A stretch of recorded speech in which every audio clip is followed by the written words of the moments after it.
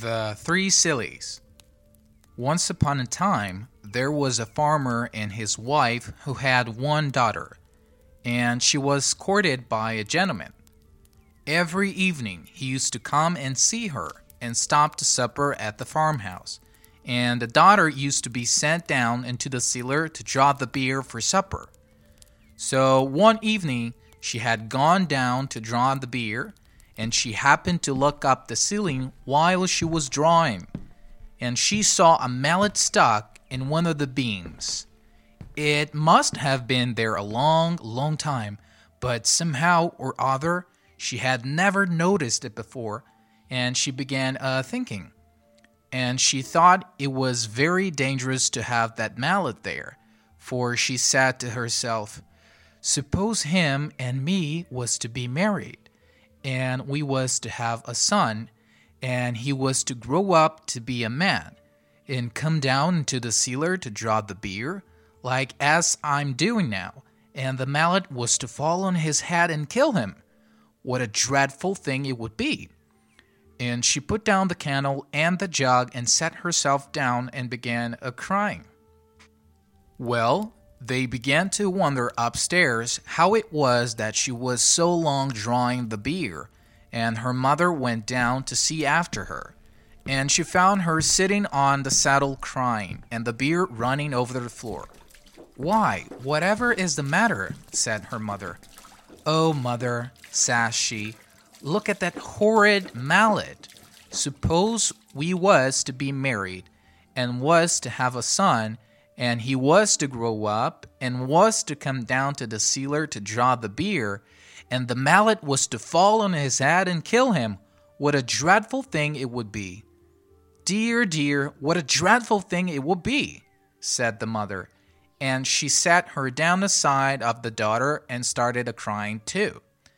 Then after a bit, the father began to wonder that they didn't come back, and he went down into the cellar to look after them himself.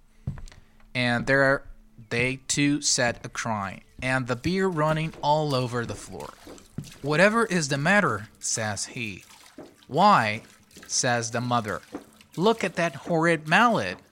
Just to suppose, if our daughter and her sweetheart was to be married, and was to have a son, and he was to grow up, and was to come down into the cellar to draw the beer, and the mallet was to fall on his head and kill him, what a dreadful thing it would be."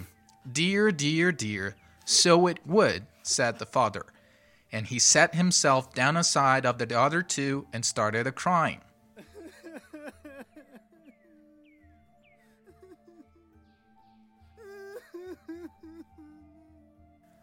Now, the gentleman got tired of stopping up in the kitchen by himself, and at last he went down into the cellar too, to see what they were after.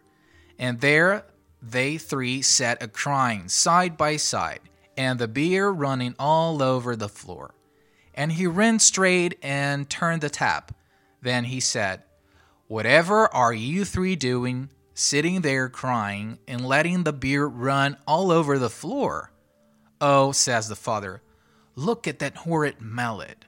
Suppose you and our daughter was to be married, and was to have a son, and he was to grow up, and was to come down into the cellar to draw the beer, and the mallet was to fall on his head and kill him."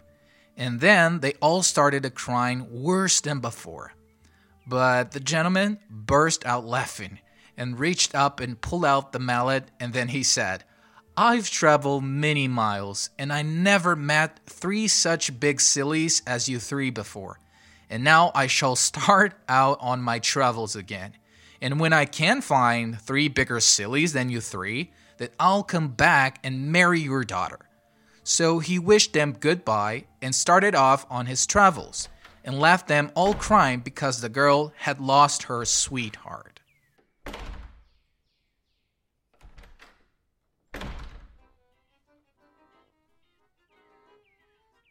Well, he set out, and he traveled a long way, and at last he came to a woman's cottage that had some grass growing on the roof.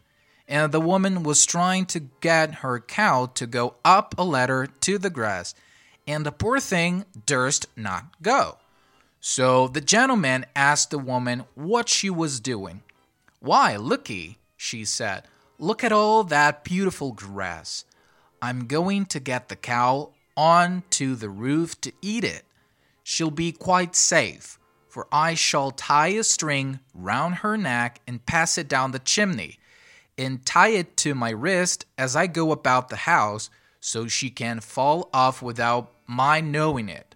"Oh, you poor silly," said the gentleman. "You should cut the grass and throw it down to the cow." But the woman thought it was easier to get the cow up the ladder than to get the grass down. So she put her and coaxed her and got her up and tied a string round her neck and passed it down the chimney and fastened it to her own wrist. And the gentleman went on his way, but he hadn't gone far when the cow tumbled off the roof and hung by the string tied round her neck and strangled her. And the weight of the cow tied to her wrist pulled the woman up the chimney, and she stuck fast halfway and was smothered in the soot. Well, that was one big silly. And the gentleman went on, and he went to an inn to stop the night, and they were so full at the inn that they had to put him in a double-bedded room, and another traveler was to sleep in the other bed. The other man was a very pleasant fellow, and they got very friendly together, but in the morning, when they were both getting up, the gentleman was surprised to see the other hang his trousers on the knobs of the chest of drawers and run across the room and try to jump into them. And he tried over and over again and couldn't manage it. And the gentleman wondered whatever he was doing it for. At last he stopped and wiped his face with his handkerchief. "Oh dear," he says, "I do think trousers are the most awkwardest kind of clothes that ever were. I can't think who could have invented such things. It takes me the best part of an hour to get into mine every morning, and I get so hot. How do you manage yours?" So the gentleman burst out a laughing and showed him how to put them on, and he was very much obliged to him, and said he never should have thought of doing it that way. So that was another big silly. Then the gentleman went on his travels again and came to a village. And outside the village there was a pond, and round the pond was a crowd of people. And they had got rakes and brooms and pitchforks reaching into the pond. And the gentleman asked what was the matter. "Why," they say, "matter enough. Moon stumbled into the pond, and we can't rake her out of anyhow." So the gentleman burst out a laughing and told them to look up into the sky. And that was only the shadow in the water, but they wouldn't listen to him and abused him shamefully and got away as quick as he could. So there was a whole lot of sillies bigger than them 3 sillies at home. So the gentleman turned back home again and marries the farmer's daughter.